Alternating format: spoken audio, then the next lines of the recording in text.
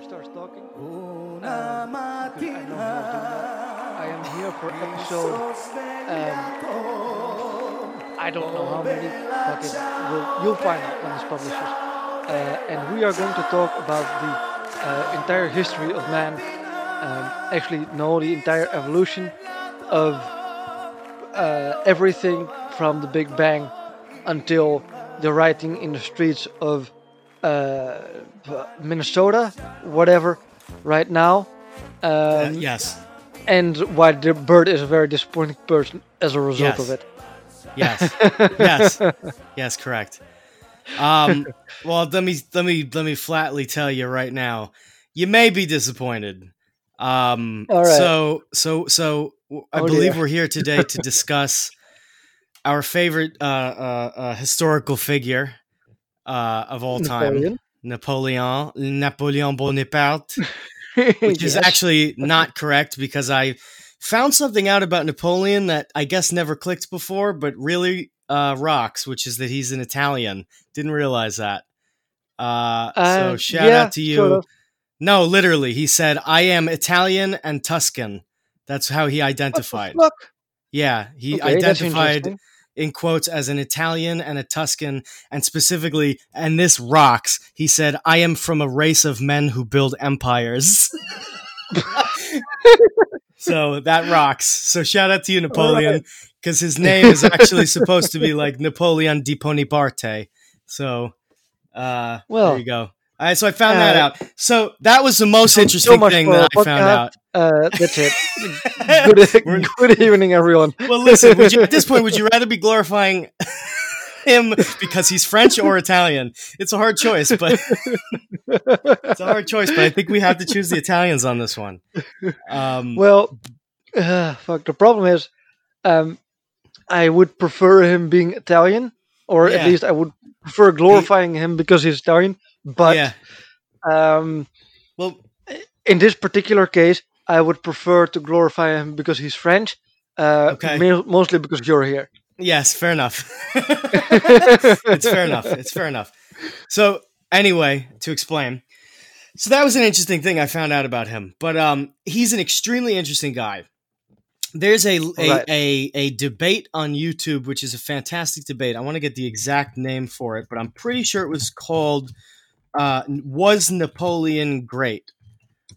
And it is a discussion between two historians. It was called Napoleon the Great. Yeah, this the actual title is uh, Napoleon the Great, a debate with Andrew Roberts and Adam Zamoyski and Jeremy Paxman. It's a really great debate, and it's two men who are discussing whether or not we should refer to Napoleon as a great man, sort of discussing his personal life, what kind of an individual he was. One of the things about Napoleon, incredibly funny guy. He was cracking jokes all the time. You don't ever realize that about him, but he had a very interesting sense of humor. Very funny guy. That's something that they get into, for example, when they discuss some of his positive and negative qualities. Fascinating. If you want to learn about Napoleon the guy, I recommend you check that debate out because I could just recycle the points made in that debate, but I'd rather you. I mean, the two of them really hammer out some good debate from it. So, Right. but anyway, so that's the disappointment part is we're not going to be talking about Napoleon the man today. There's so much to talk about. I will give you a brief timeline of his life, of course, but we will not Mhm. stay too far on him. What I want to talk about is Napoleon the general, because Napoleon Okay. the general. We wonder why. I mean, there are some generals in history, of course, that come to mind when you think of like the greatest generals ever. You think of people like Napoleon, right? You think of people like Subutai and Genghis Khan and Attila the Hun and Marius, and you think of all these. If you know any generals, and all these generals, the reason why they're known is because they've innovated certain tactics that made their particular armies able to deal with the conditions that they were fighting against better than anyone else could. And so that's why we know these people as great generals. So to me, the Right. most fascinating thing about Napoleon is that he is really this little Corsican peasant who becomes, I mean, almost inarguably the greatest general who ever lived, at least as far as in the West. And so Well, what I mean, attracted me was to wonder why that is. So today I would like to explain to you why that is. Now, Bullshito, what were you saying? Well, I mean, basically, you answered my questions already because that's quite a claim to say that he is the greatest general I would say in all in of Western history, Western I would say in history. Western Yeah, history, he definitely is, and I think the reason for that is because, well, I mean, the way I view greatest is, you can't be the greatest if you were from 3,000 years ago. Sorry, our armies beat you. You know what I mean? Like, there's no, if you were to think about a modern United States military, even with swords, it doesn't matter. Fighting a Roman military, we would crush them in seconds because all military tactics develop based off of previous military tactics. So it's just right. and you'll see, and I will explain the huge transition that occurs. Actually, let me get into it. Let me give you some, and let me run through the general SparkNotes timeline of Napoleon's life. It's Oh not yes. terribly long, and it is quick enough, and it'll give you some understanding of him. Again, if you want to know about any things like why he was sent to the islands, any of that, you got to go and check out that debate. It's very fascinating. I want to talk about how much of a genius he was. Okay, so August 15th, 1769, Napoleon Bonaparte is born in Ajaccio, Corsica. I don't know why I pronounce that in a Spanish way, but whatever. May 17th, 1799, so that's 10 years later. Listen to that. At the age of 10, Mhm. Napoleon begins to study at the Royal Military Academy, the École Militaire, and then 5 years after that, he graduates. He graduates What? to the rank. Yeah, so at the age of Wait, 15, he graduates to the rank of second lieutenant in the artillery division. wait. What the fuck? Yeah, So this he was guy a is smart boy. what the fuck? He's a But smart at boy 10 years old, he's already allowed to be into in the yeah in the in military. into military school, and then Yeah, 5 years yeah. later, He's he's a put he's in a charge second as to lieutenant. look at and then Jesus fucking Yeah, Christ. second lieutenant. Did So did this guy? He didn't have like a mom and dad in the army, right? He was just a I'll give little you. fucking. See, I was gonna here. I'll go and tell you. This is actually how I Uh, found out he was yes. Italian because I wanted to look into his history. Both of his parents are Italian immigrants to Corsica. Why can I not spell his name? All right, there we go. So his early life, Napoleon's ancestors descended from minor Italian nobility of Tuscan origin who had come to Corsica from Liguria in the 16th century. Napoleon boasted about his Italian heritage, saying, "I am the race that founds empires," and referring to himself as more Italian or Tuscan than Corsican. His parents, Carlo Maria di Bonaparte and Maria Letizia Romalino, maintained an ancestral home called Casa Bonaparte on the island of Ajaccio. So he was a baptized Catholic. He comes from nobility. He was born in the Republic of Genoa, which was a former commune of Italy, and then was transferred to Corsica. Yeah, so there's your history. So he was a minor Italian noble, or rather, Mhm. ancestors of a minor Italian noble. So they were probably upper middle class. Yeah, pretty much. They were probably upper Probably. middle class. So this takes us to the episode we already did here. Now it's July 14th, 1789. That's the day that the Bastille is stormed. Uh, Ah, so, right. uh, so now, just to place you at the beginning of this history. So 2 years Yeah, after that, yeah. Napoleon, or rather, sorry, 1 year after that, Napoleon is accused of being too pro-French, and so he and his family have to flee their household in Corsica. So Ah, okay, because okay. there's a lot of national rebellion going on at this time, and the Corsicans Yeah, themselves seek to have their own kingdom, or not yeah, kingdom, but makes actually sense. republic. And so they have to leave, and so they go to France. And so for his courage, he's a French soldier. He fights for the French. So Yes. uh, for his courage at an internal French battle in Toulon, Napoleon receives a new rank of brigadier general, and that is what's going to basically place him in the upper echelons of the military. Hmm. And that's what sort of pushes him into politics. Between August 9th and August 20th of 1794, that's 2 years after the storming of the Bastille, Napoleon is imprisoned under suspicion of being a Jacobin and supporting Robespierre. Remember, this is still at the time when um, the oh man, now I'm forgetting the name of them. Not the Girondins. Oh yes, the Girondins are still in power, remember. So the Jacobin Yes. are largely viewed as radicals at this time still. Hmm. So he eventually is released from prison after the suspicions are cleared, and a year after that, he is promoted to General of the Army of the West, which is the highest position in the Republic at the time. The government assigns Napoleon to the task of suppressing civil strife and rebellion against the empire. This was partly to test his loyalty to the empire. Okay. On October 15th, 1785, at the home of Paul Francois Barry, a Directory member, Napoleon meets his wife, Josephine. Aha. The same man, Barras, later, actually the next day, helps him win promotion to commander of the Army of the Interior. This is the French army, the actual civil Hmm. army in Yeah. France, as opposed to the army to go out and fight. He marries Josephine 11 years later. Man, he didn't pull that trigger for a while. He enters his Italian campaign in the same year, actually 2 days after he gets married, which is pretty dope. He returns to Paris a hero a year later after winning in Austerlitz and kicking out the Austrian army from the war entirely. He begins his Egyptian campaign a year after this in 1798. In several months after that, on July 2nd, Alexandria falls. 20 days after that, Cairo falls. And in the same year, he manages to take full control of Egypt. He frees the Jewry in Egypt.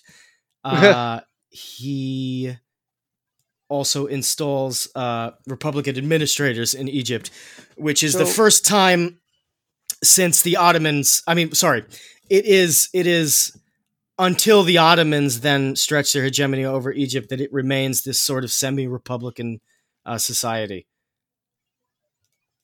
Right.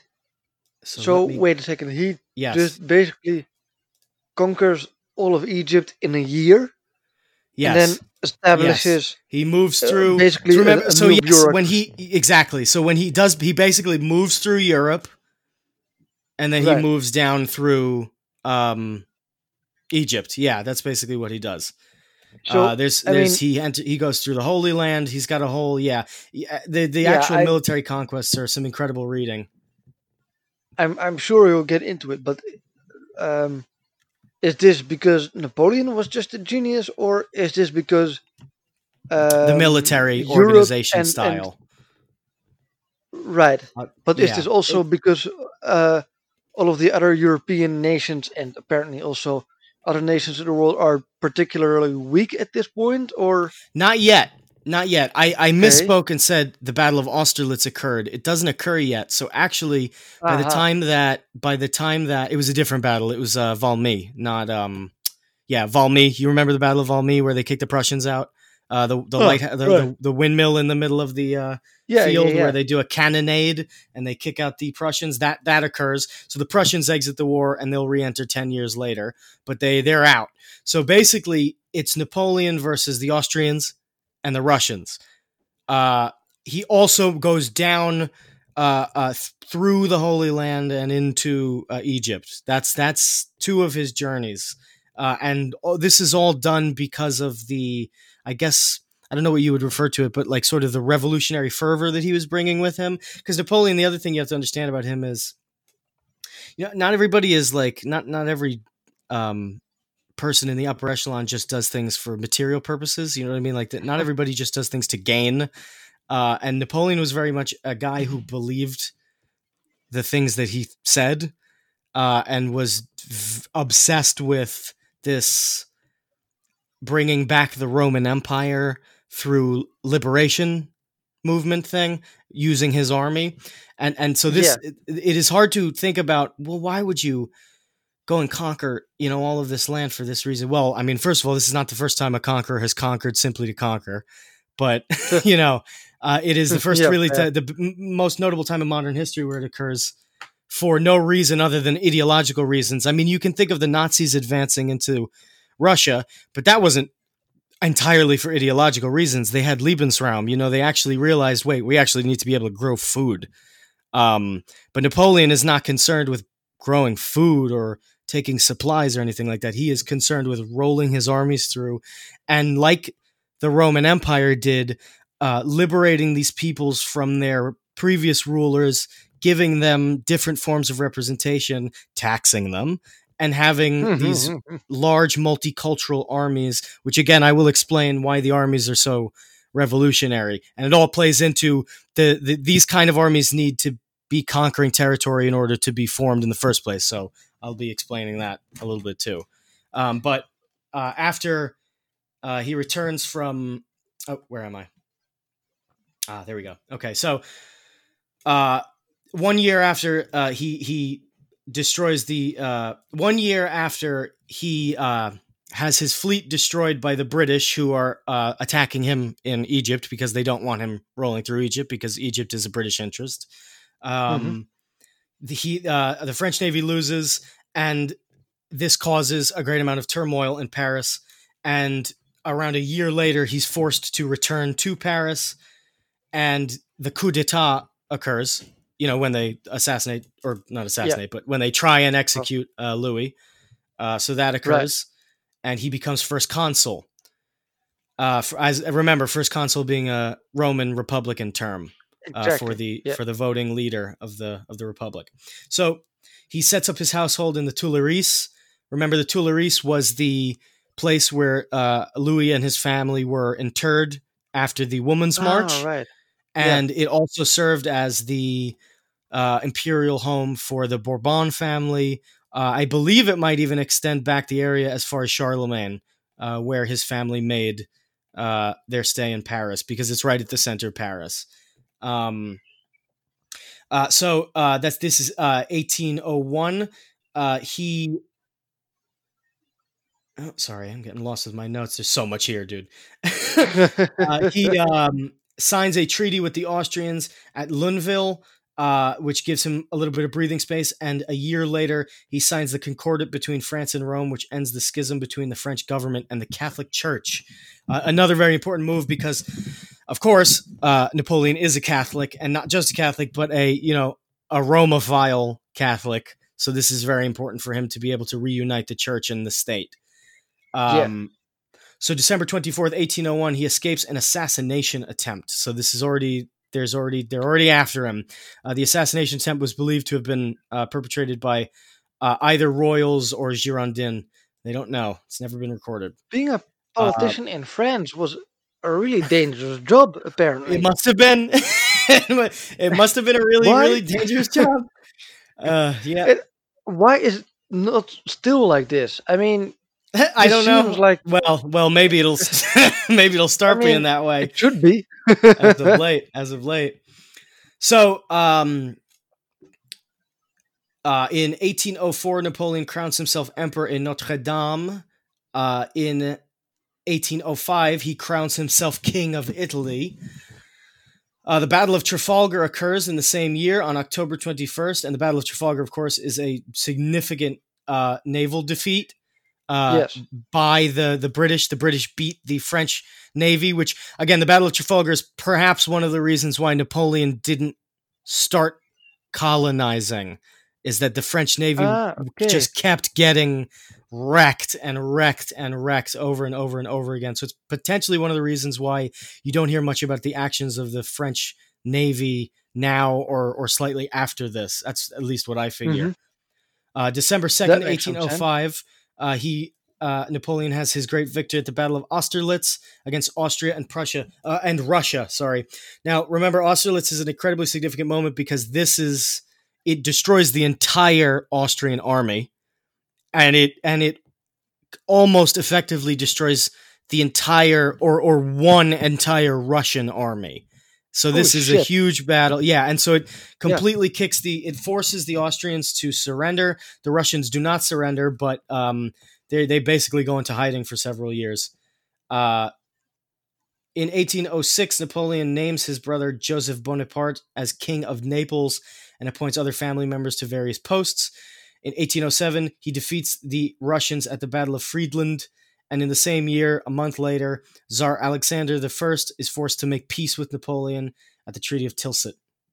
So at this point, Napoleon has effectively eliminated all threats in Europe except for the Prussians, who return in 1816 for a brief war that he, swipes through.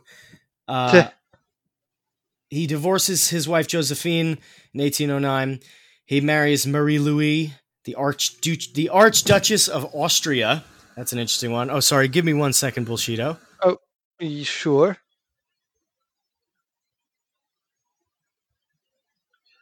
Sorry, I didn't want my really loud air conditioner to interrupt this. It's like very quickly going from 30 degrees last week in New York to 90 degrees this week.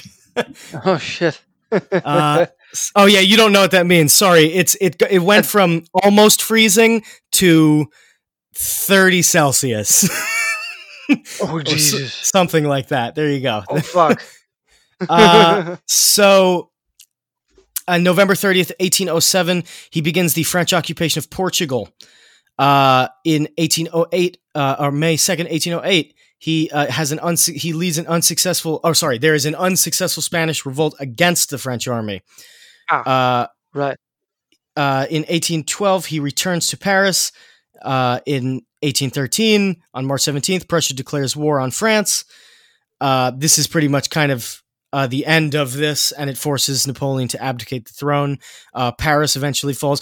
I want to say something that's quite interesting is there's pictures of when this war is declared in 1813. There's pictures of Prussian soldiers sharpening their blades on the steps of the French embassy in Prussia. And so they sent that picture. They sent that picture around to all the French as sort of the declaration of war, the unofficial declaration of war, because the war was obviously already going on. And so anyway, in 1814, an anti-French coalition army enters France. The coalition consists of Spanish troops, Portuguese troops, led by the Prussians. Paris falls on March 30th of 1814. On April 2nd of 1814, the Senate proclaims the end of the empire, and Napoleon's wife and son flee Paris. 2 days after that, Napoleon abdicates his throne, and Louis XVII, a Bourbon, is restored to the French throne. Oh, shit. In 1814, Napoleon is exiled to the Isle of Elba with his wife and son.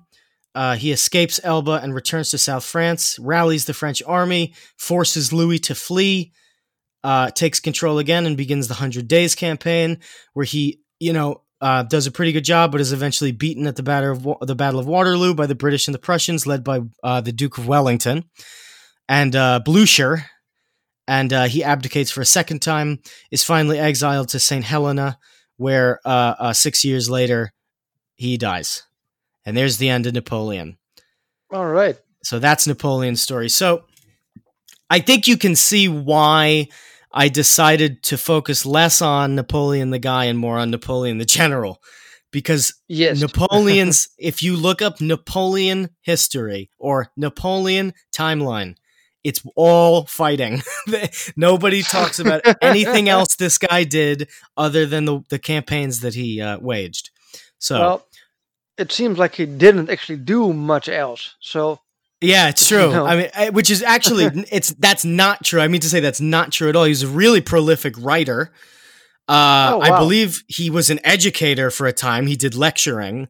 Like the guy was he did a lot of stuff, but I guess it's because of it's some the guy does short of like something that hasn't been seen for hundreds of years as far as conquest goes.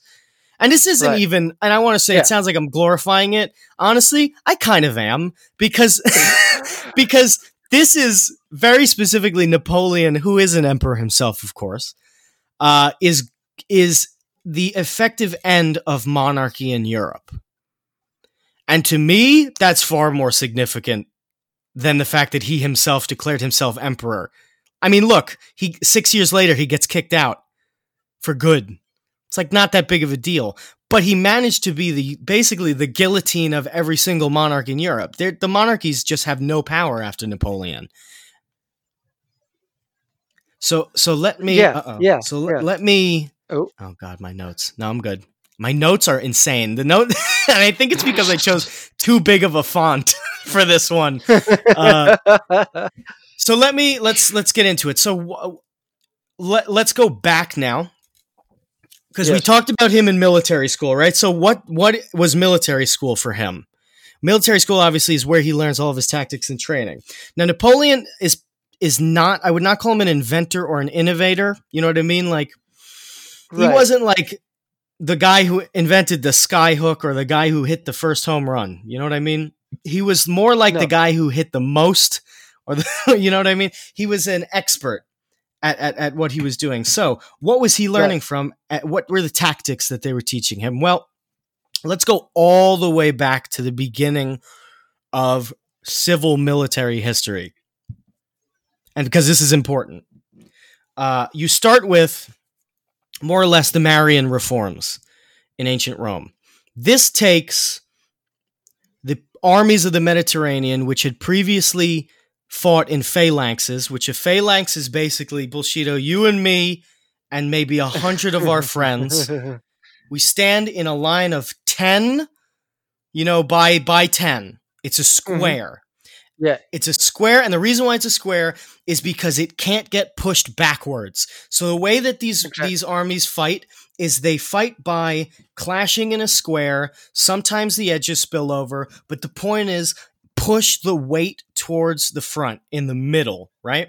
So the Yes. Marian reforms occur in not necessarily in the wake of, but in recalling Alexander the Great's formations, the hammer and anvil. Very important for integrating cavalry into it. Of course, you set up a line, the line meets you, cavalry go behind the enemy line and smash into them from the back. Classic tactic. Yes. It's why Alexander was one of the greatest conquerors in the world.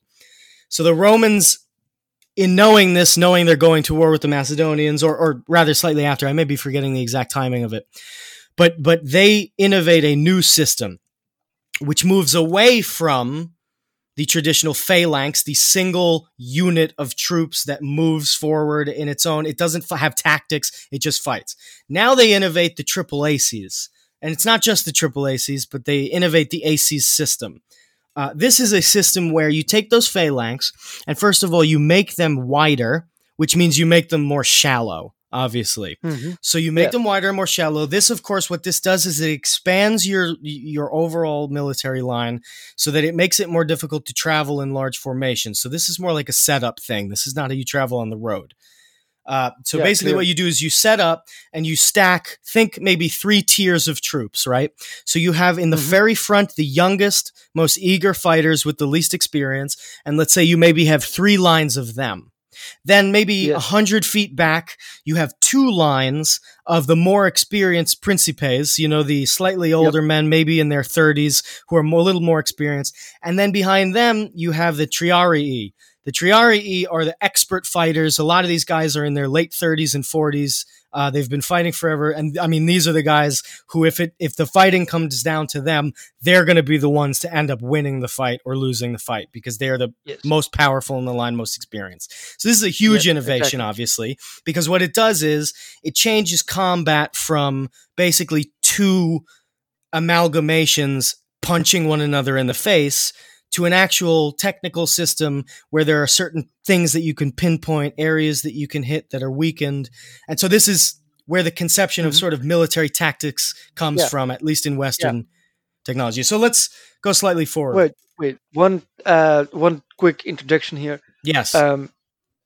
There is, if you want more information about this particular subject, so the transition from phalanx to the triple AC system, Historia Civilis on YouTube has a fantastic video about it. Oh, yeah, I like that channel. He does good work.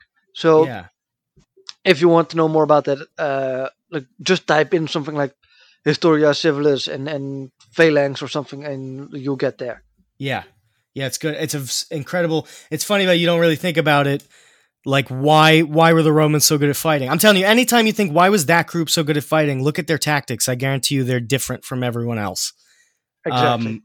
So this is a huge innovation, but I mean to bring it up not because it's really so relevant to Napoleon, although parts of it are, but the whole tradition of military tactics comes from this. Now, let's move forward to the medieval age, because we're just going to stay in Europe, obviously, because Napoleon is not, he's not pulling from Chinese tactic, or he's not pulling from Indian war tactic. He's pulling very specifically from Roman military styles. Now, he's not the first person to innovate this, of course. Yes, right. Go and find yourself an elephant in Europe. That is true. Although maybe in Algeria they would have been able to get a couple of those. That might have been good. Yeah, fair enough. so now let's move into the medieval age. Yes. So in the medieval age, this system more or less remains the same.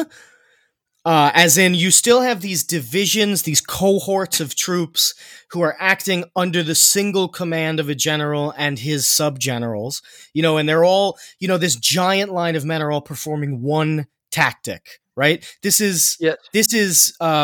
just occurs basically throughout the Middle Ages with some small advancements, but you do not see much in the way of advancement of military tactic during the Middle Ages. I'm not sure why that is, but I'm sure there's a lot of theories. It takes up until the 30 Years' War for things to change. So just give me a quick heads up. The 30 Years' War is between who and roughly when? So the 30 Years' War is probably, in European history, I would go so far as to say it might be the most important war for you to know as far as Central European history goes. If you're a German, honestly, if you're a Frenchman too, this should be very important. I'll tell you why. So the 30 Years' War was a war primarily fought in Central Europe, and it begins in the early 1600s and ends in around 1650. Mm-hmm. It is basically the largest war of the time that had ever been seen, and it results in the death of over 8 million people, which is 20% of the German population at the time. So the war initially begins between Protestant and Catholic states in the Holy Roman Empire, but it eventually spills out of control into basically continuations of royal rivalries. And it doesn't necessitate, but it sets a standard for royals going sort of against the wishes of the Roman emperor or of the Pope, of this constant going to war with one another. It kind of sets a standard that everybody in Europe is for themselves. Right? Yes. So what does this necessitate in the eyes of the German people? Wait, if you don't mind me doing another quick introduction here. Yes. So remember the very first episode in our whole history Dutch series, the Dutch Revolt. Yes. Do you remember when that ends? No, it leads to the Dutch Golden Age, 1648. Right? Yes. The Peace of Westphalia, which is the most important thing I was about to talk about. Is that not what leads to the Dutch Golden Age? No, that's a little bit earlier already. Okay. So that's the 12-year ceasefire essentially that kind of kicks off the Dutch Golden Age. Then there's some more fighting between 1621 and 1648. Oh, so yes, so that's going on during this time. More Golden Age. Yes. There you go. So that's going on during this time. And this is something you will probably also talk about. I'm not sure, but this also coincides with the military revolution being kicked off by I believe King Gustavus Adolphus. Yes. Gustavus Adolphus. Yeah. Yes. Actually, that is the character who I was about to talk about very specifically. Perfect. And also, because there's some national pride wrapped up in this, in no small part due to William of Orange or William the Silent of the Netherlands. Yes, very much so. Yes. That's all I had to say. Please go on, Bird. Okay. So, what is the significance of the? Oh God, now I'm losing. Of the 30 Years' War. What is the significance of the 30 Years' War? Well, the 30 Years' War is, in my opinion, probably the first world war that was fought in modern European history. And it is a different kind of war than any war that had ever been fought before. And I will explain to you why that is.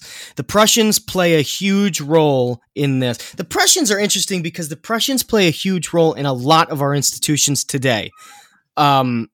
Obviously, schooling is a huge Prussian, like a Prussian model. Our military today still reflects Prussian models.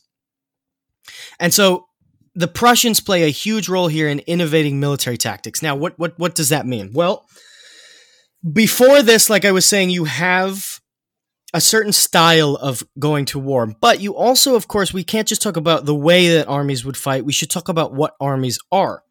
Well, up until this point, especially in France, about 90% of a nation's military is going to be aristocrats. So aristocrats who are always expected to be the ones. See, this is another thing, is a lot of people have this impression that peasants were made to fight in the wars, and that simply isn't the case during the Enlightenment era. During the Roman era, really, the Roman Republican era. Really, the nobility were the ones who were always fighting. But, of course, what's a big problem with that? Well, if you know anything about the nobility, they're a bunch of picky losers. So they take with them a tremendous amount of stuff.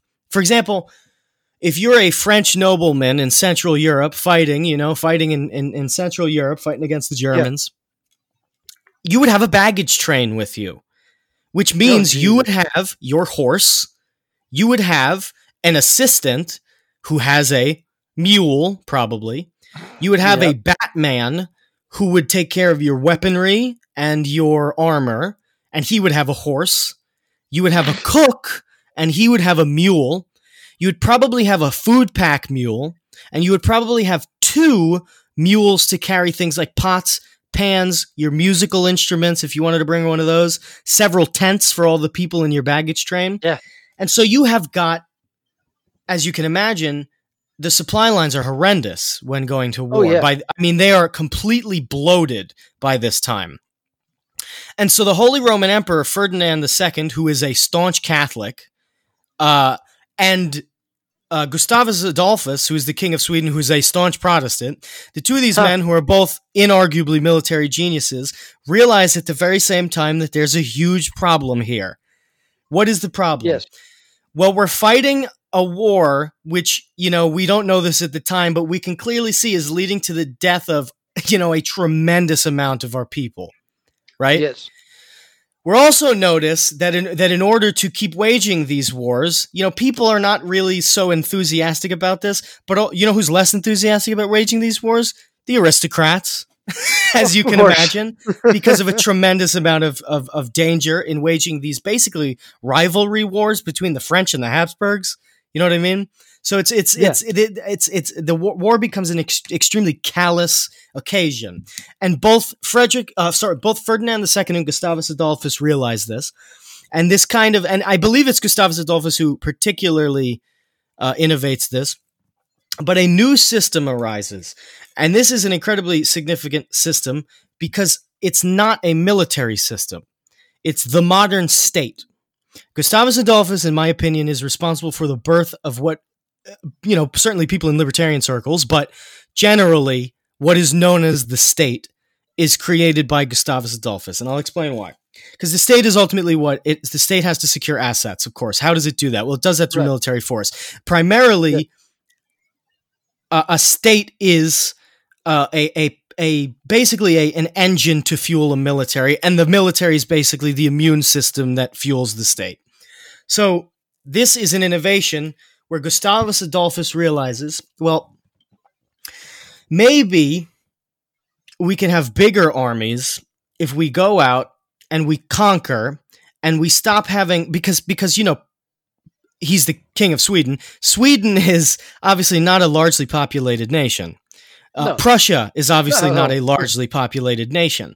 So they realize if we're going to be waging these religious, which suddenly become much less religious wars against these countries, we can't just be throwing our aristocrats at the situation. So what we need are peasants to finally start fighting again. This happens in the Roman Empire. Eventually they need armies of such size that they have to get the peasants in.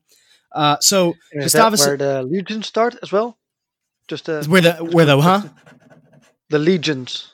Yeah, no, legions are a Roman Republican thing. Okay. So they're still aristocratic back then. But anyway, so he innovates a system where he basically creates a modern state. What does that mean? Well, he realizes that, it might be easier for us to go out and take prisoners of war, take deserters from the various parts of the Holy Roman Empire who are leaving because of the havoc that's being wreaked by the French and by the Bavarians, by any number of groups, are all fleeing to a place like Prussia or over to Sweden, which are involved in the war, but obviously not facing as much direct threat. So a lot of people flee. So they realize, well, we can take these multicultural groups and we can have them fight in our armies for us. Well, the problem with that is that multicultural groups, they don't really want to fight for a nation that isn't theirs, right? So this institutes the Prussian system, right? Which is basically, you set up a line of shooters, and then you set up a line of shooters behind them. And those shooters behind them are the commissioned officers of the Prussian army, for example. Or not the Prussian army, but in this case, the Swedish and then later the Prussian army. Those soldiers' jobs are to shoot those soldiers in the front line and the back if they stop firing or stop moving forward. And that's the Prussian system, how it originates, is they realize, well, we could basically just, have one guy with one gun standing behind 5 or 6 guys from different nations who don't have huge amounts of loyalty to us. But we could get them to shoot at our enemy, and we could probably get 10 guys, and we only need one commissioned officer pointing a gun at them. You know what I mean? Because only one of them has to get shot before they, and so you go, well, I'd rather kill the guys who are shooting at me now than the guy who, if I turn around and run, is going to shoot at me. So this is, and it's, this is a real psychologically powerful system that they innovate. Now, of course, I keep talking about the Prussians and mixing them into this, but really it's more like the Germans do this under Gustavus Adolphus, the King of Sweden. The Prussians specifically bring a different flavor to it. Now, this is about 100 or so years later. They realize, well, this still isn't effective enough. Why? Because you can't have troops like this, troops who are only fighting because they're afraid to be killed. You can't have troops like this resting. Why? Well, where do you rest an army? You almost never rest an army in the field. You rest your armies in the forest. But if you rest your armies in the forest, these guys are going to desert because they don't really want to be there. And the forest is the easiest place for one of these deserting soldiers to go, okay, I'm done. I'm leaving. I don't want to be a part of the Prussian military anymore. So, and they're facing real problems with deserters. So they decide, well, what we can do instead, the Prussians are very good at this because they know seemingly that the best way to get people to act a certain way is to get them to think a certain way, not to see certain things. They go, we don't need our soldiers to be afraid of our officers. What we need is our soldiers to feel like they're fighting for something. And the Prussians, they take this Gustavus Adolphus model and they basically nationalize it. What they do is they say, okay, let's take the Prussian model, or let's take Gustavus Adolphus's model, which is to have these lines of troops with the lines of troops behind them. Obviously you can see how this eventually just turns into cannonades and firing lines as well, of course. But of course. So let's, instead of having them be afraid of the guys behind them, let's make the guys behind them and the guys in front of them fight for the same cause. And that would be the nation. So basically, Prussia and the Prussian military innovate this system of nationalism. Nationalism becomes the new fuel for militaries. It goes away from using these massive amounts of multicultural groups who don't really particularly want to be fighting, because you can't just use aristocrats, otherwise they're all going to die. So they change that again, and they create the idea of Prussia, the nation to fight for. Now, of course, this obviously is very important for Napoleon Bonaparte. Napoleon Bonaparte takes this system one step further. He's not the first person to do this. In fact, this system arises from the Revolutionary Army in France, but he's the one who takes it outside of France. What the system that he takes up is, think back to the Triple Aces in the beginning. If you think about the Triple Aces, you have your lines, but in those lines are separate cohorts of men. Around those cohorts of men, you have, your cavalry. Maybe behind them, you would have your in the Roman days, you would have maybe a catapult, but in French times, perhaps you'd have your cannons up at the front and then pull them back behind the troops, whatever the case may be. Napoleon, if you know one thing about France, France is a mountainous place, especially when you're trying to leave France and go and conquer other places. You hit a lot of mountains along the way. So this Yeah. necessitates, and again, this goes all the way back to Gustavus Adolphus, who's a military genius, but it's really perfected by Napoleon, who uses it to conquer all of Europe in a way Gustavus Adolphus never did. The system goes, take your AAACs and think about what it is. It's a multitude of constituent parts, which are infantry, artillery, and cavalry, right? Yeah. Well, if the infantry, the artillery, and the cavalry exist as constituent parts of an army, then how do we move that multitude of people over the Alps, over these mountains we need to get across in the age of gunfire, when someone can just as simply line up on a mountainside while you're trying to travel in these disorganized formations and just rain hell down on you? So what happens is, he says, what we need is mini armies. We need tiny little armies. Hey, instead of one big wall, we need little armies that can travel all around the mountains, and they all have their own command, they all have their own tactics, and they all perform their own autonomous tasks. Now, if you think about warfare today, I mean, if you, especially American war, the way the American military wages warfare in the Middle East in particular, this is exactly what it is. It's almost micro groups of squads who are running these. Like it's gotten even smaller, than that. Yeah, it's all highly autonomous. So Napoleon basically innovates that system of miniature armies to be able to move them across the mountains. Now, but there's other components to this too. One of the big things that occurs in the French Revolution is this sense of the nation, the sense of egalitarianism. In the time period when in the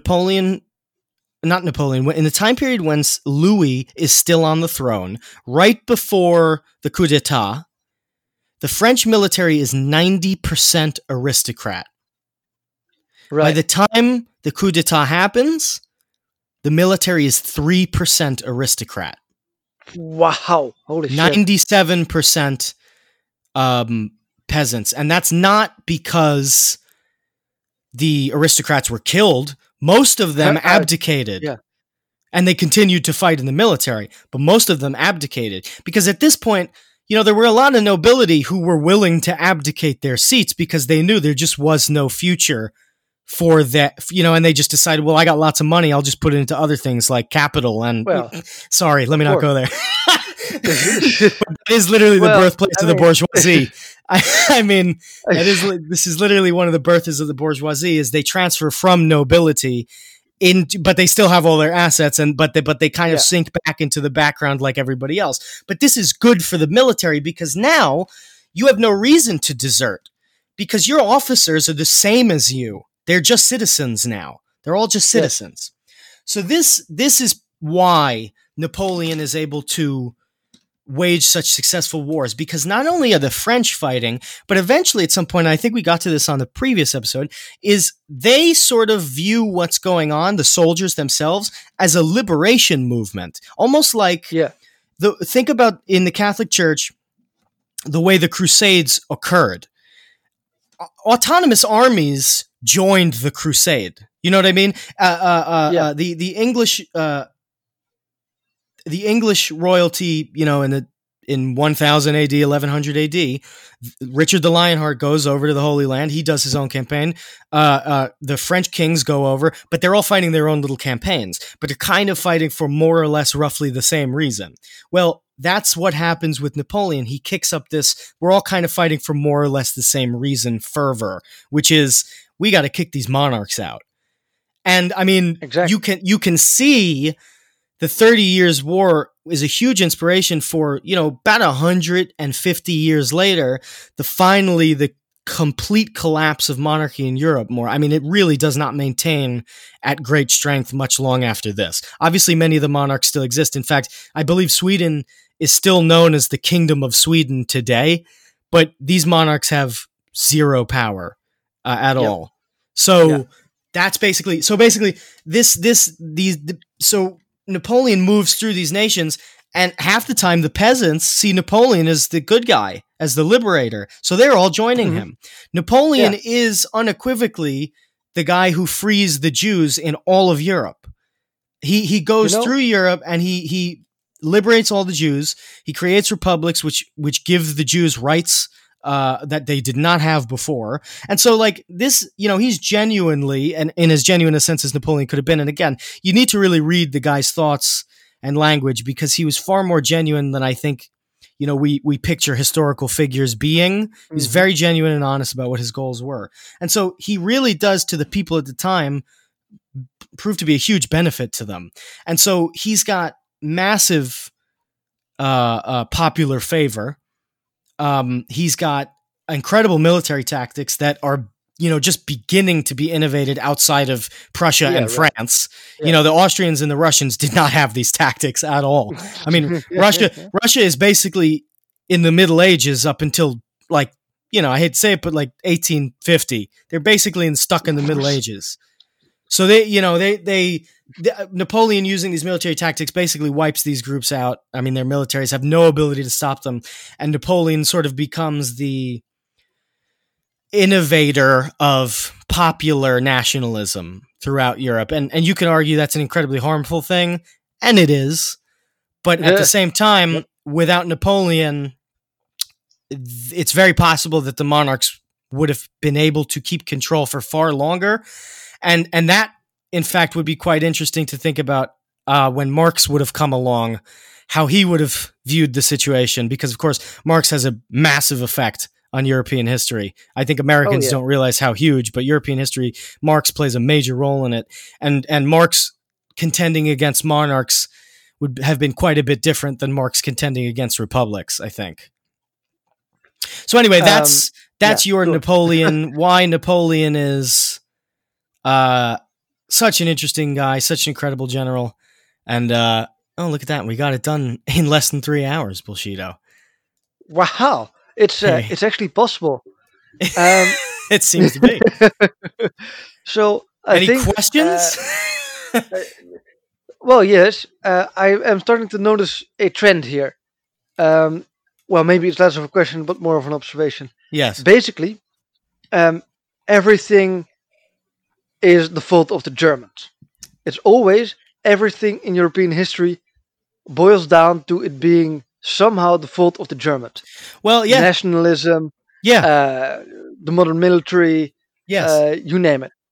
I was talking off air with our friend Paz the other day, and I mentioned that isn't it interesting that so many ideological institutions that we have today basically arise out of German thought post-Roman Republic or post-Roman Empire fall.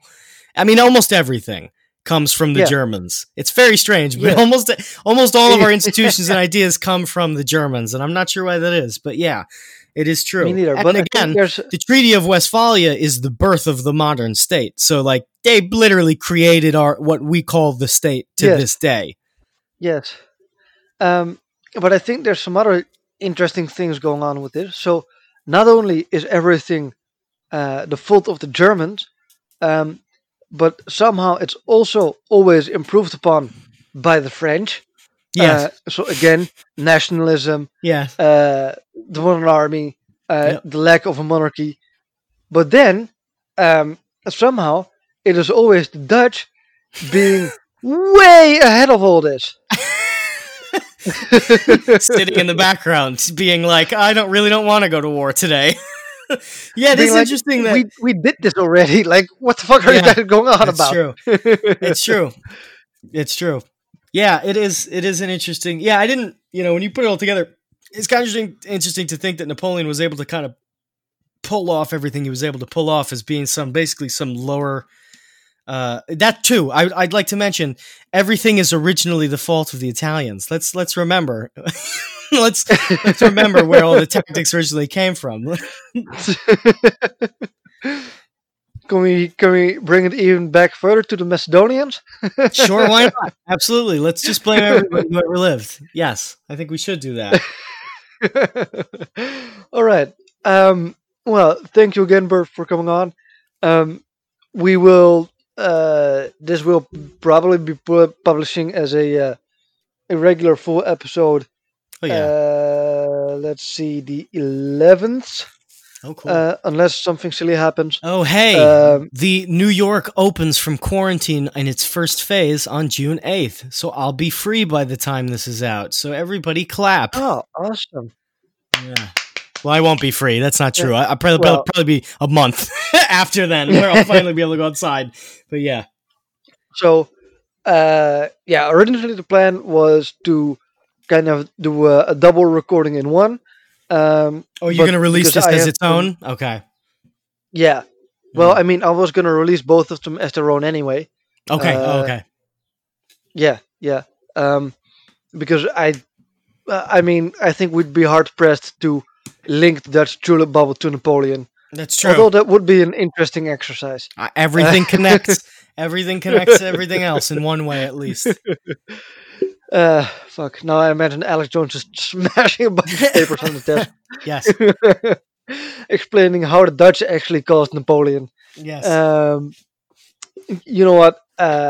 So at some point, the next episode I will probably do with Bert will be about that, Yeah. and then at some yet undetermined point in the future, we will also do an episode about the Russian Rev? Is that Russian what it is? Revolution. Okay, nice. Yes. Yeah. And then maybe we should have some mercy on the listeners and um, like stop bothering them with this for maybe a month or so. Maybe. We'll see. We'll see what the listeners want. Thank you very much for coming on, Bert, and please give me all of your plugs. Oh, yeah, sure. Follow me at CarCampit on Twitter and listen to my podcast, The Rollo and Slappy Show. Very nice. Right. I also have a few plugs. I have a Patreon because, as you may have noticed, I sound like a poor. That is because I am one of those. So please give me money to sound less like a poor. Oh, wait, you're one of those? Ew, don't air this. I don't want to be on this show. You're more than like Napoleon than you think, Bert. Same height too. Except for him, it was average. Very much a similar character as well. Both suffering very heavily from Napoleon syndrome. Yes, yeah, every day of my life, indeed. Yeah, so that's patreon.com/BolsidoPol. There will probably be a link in my show notes. Then I have all of the shows of the Frat House to plug. The lineup has changed a little bit since the last time we talked.